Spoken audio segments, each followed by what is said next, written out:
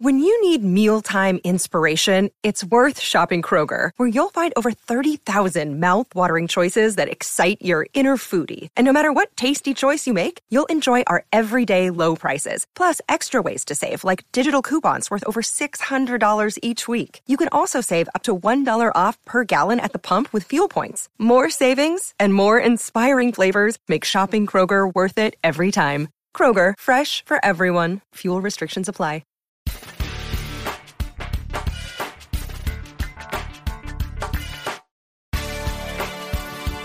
Learn to trade stocks successfully.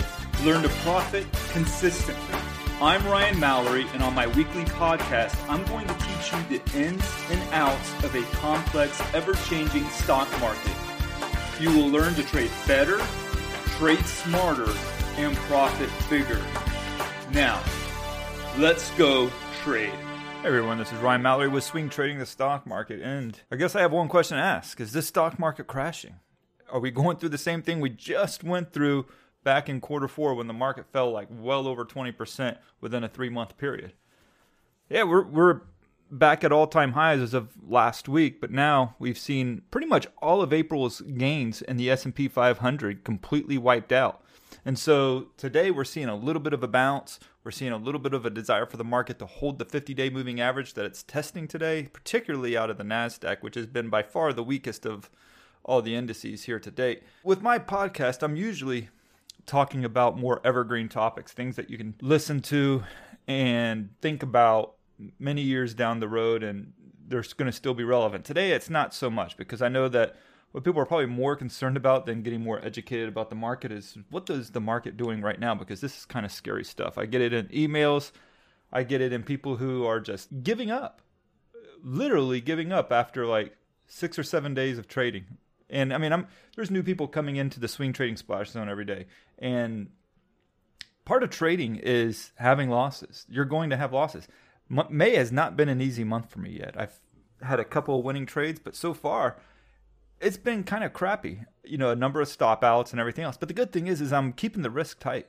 The risk isn't getting away from me. Yeah, I'm taking some losses, but is that something that worries me or makes me think that I can't come back from it? Not at all. In fact, I've come back from far worse months. And the key is just keeping the risk in check, keeping it under control. Because when you do have these big sells, you're going to have some pretty big bounces too that follow.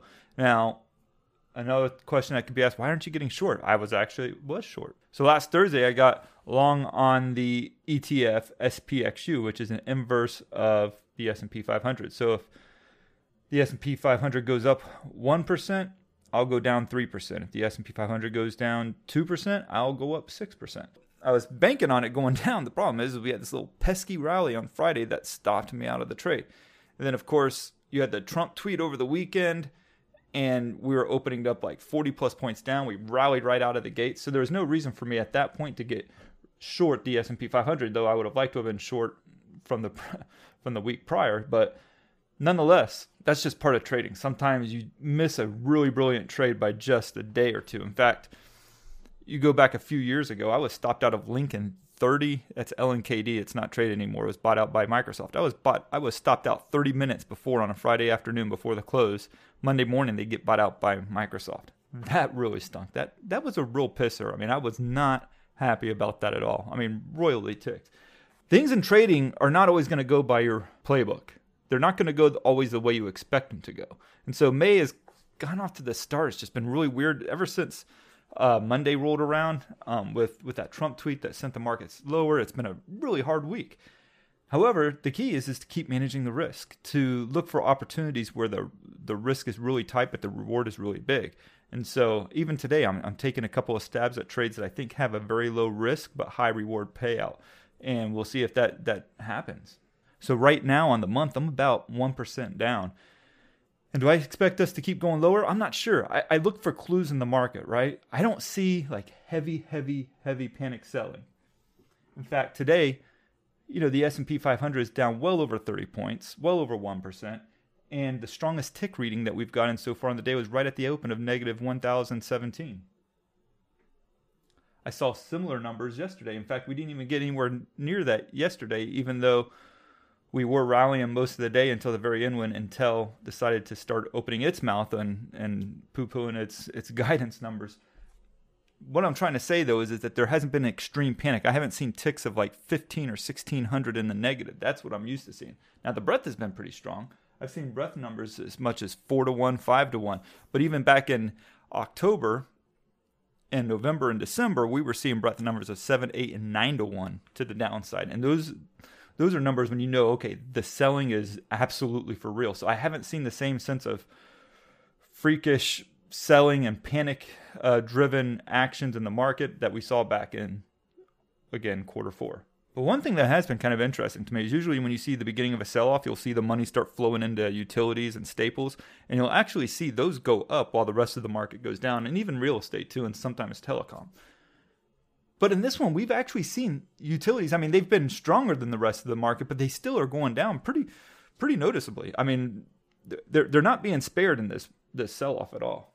So we've sliced through the 5-day moving average on the S&P 500. We sliced through the 10, the 20, and now we're trading at or just above the 50-day moving average. We traded below it this morning, and so I think that's a real big key there. And if we can't hold that, then I think we're going to see 2,800. Another day is here, and you're ready for it. What to wear? Check. Breakfast, lunch, and dinner? Check. Planning for what's next and how to save for it? That's where Bank of America can help. For your financial to-dos, Bank of America has experts ready to help get you closer to your goals. Get started at one of our local financial centers or 24/7 in our mobile banking app. Find a location near you at bankofamerica.com/talktous. What would you like the power to do?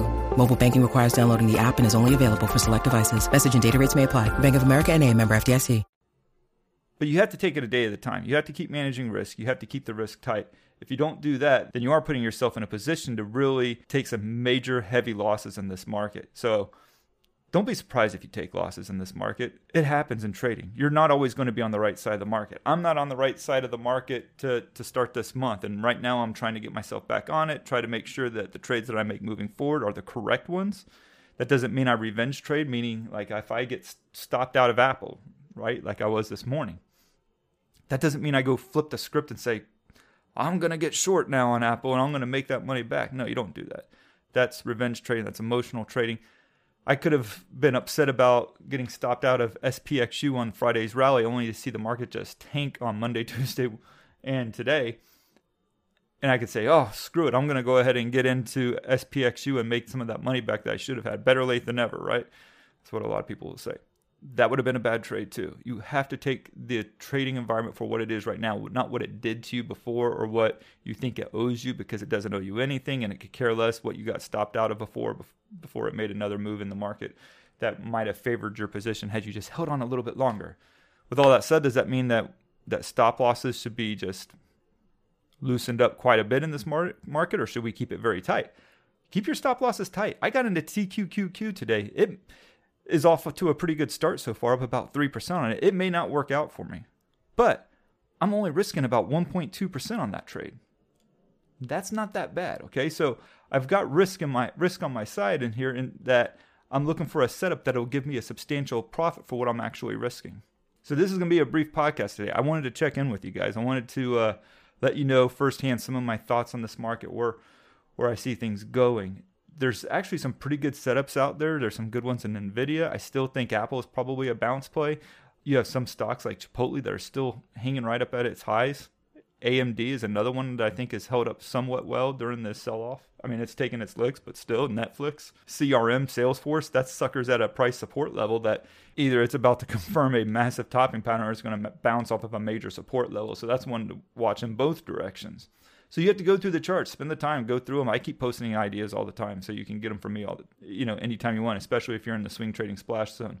But I also put them out there on the website too. If you have any questions, feel free to hit me up, Ryan@SharePointer.com. I'm always here and willing to take your questions. Sometimes it might take me a little bit longer to get back to you, depending on how many emails I'm getting in. I do try to get to them, but I'm also a trader at heart, so I'm trying to do that first and foremost, while also providing you with the best and latest, greatest trading opportunities that I think that's out there. So again, keep the risk tight. Don't get too crazy. Don't take too many chances that you don't need to take, and God bless. Thanks for listening to this week's podcast of Swing Trading with Ryan Mallory. I'd like to encourage you to join me in the SharePlanner Splash Zone, where I navigate the financial markets every day with traders from around the world. With your membership, you'll get a 7-day trial, access to my trading room, and text and email alerts. So go ahead and sign up by going to shareplanner.com/splash zone. That's www.shareplanner.com/splash zone. And follow me at SharePlanner on Twitter and on SharePlanner's Facebook page, where I provide unique market and trading ideas every day.